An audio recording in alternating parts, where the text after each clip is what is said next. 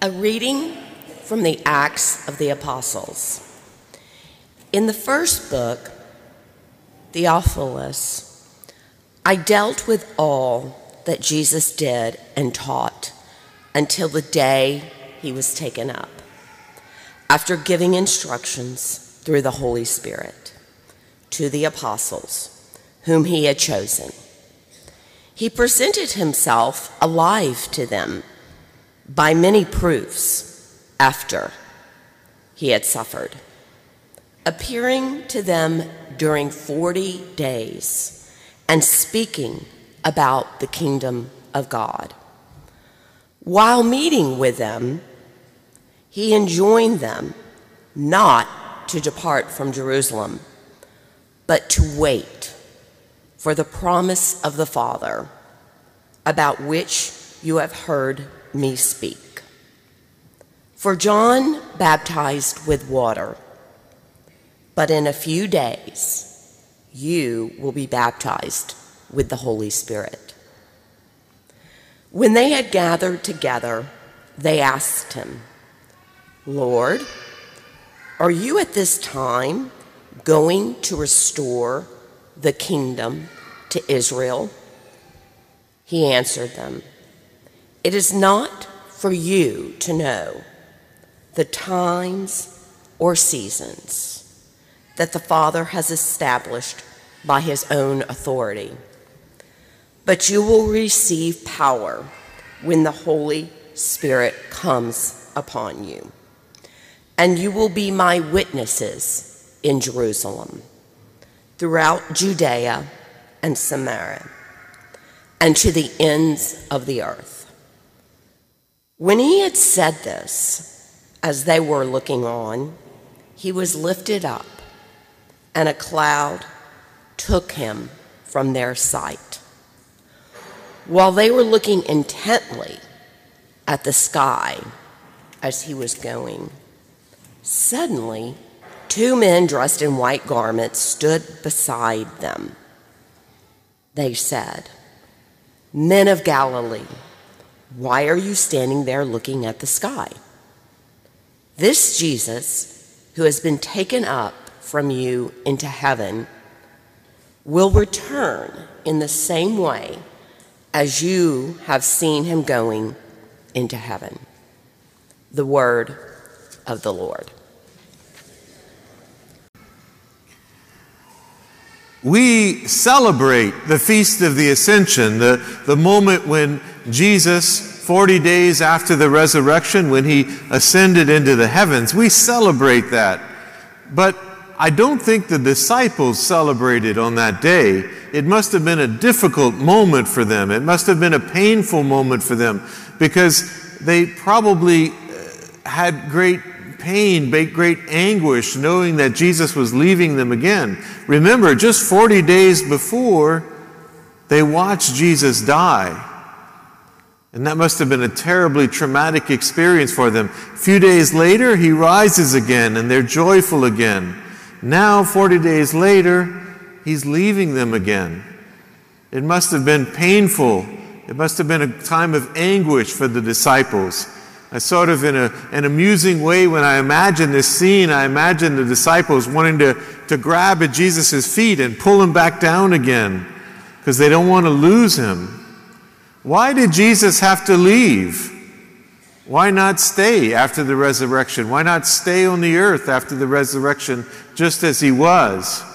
Well, he answered that question himself in John chapter 16. He says this. He says, I have much more to teach you, much more to tell you, but you cannot bear it now.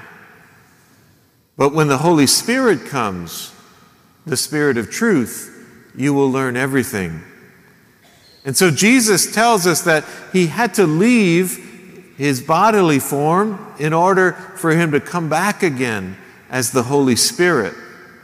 Jesus saved us through the person, through the body of Jesus. Christ saved us through the body of Jesus. But then afterwards, he wanted to save us in a much more expansive way through the Holy Spirit. Christ cannot be contained in one body. When Jesus walked on the earth, he spoke one language. He had one face and one set of eyes, one set of hands. But Christ wants to not be in one body, but in everybody. He wants to speak every language. He has much more to teach us, but we're not ready for it now. We cannot bear it now. I would suggest that this happens again and again in our spiritual lives. That the manifestation of Jesus, the understanding of Jesus that we have now, needs to ascend, needs to depart from us, so that we can receive a more expansive image, a more expansive manifestation of Christ. We need to continue to grow in our spiritual lives. As our capacity in our souls, in our minds, in our hearts, as our capacity grows, so must Christ expand. But like for the disciples, for us, it's difficult. It's difficult to let go of the image that we have of Christ. Because we love Christ so much, we tend to cling to the image that we have today.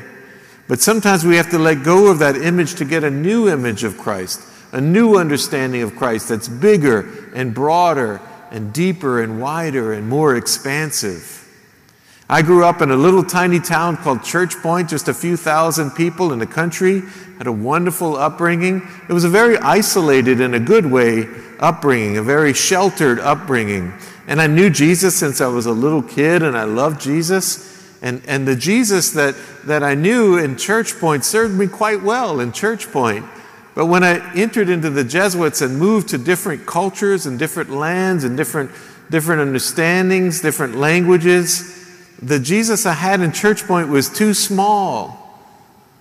I needed a Jesus that could speak lots of languages, not just Cajun English. I needed a Jesus that could go travel across the world.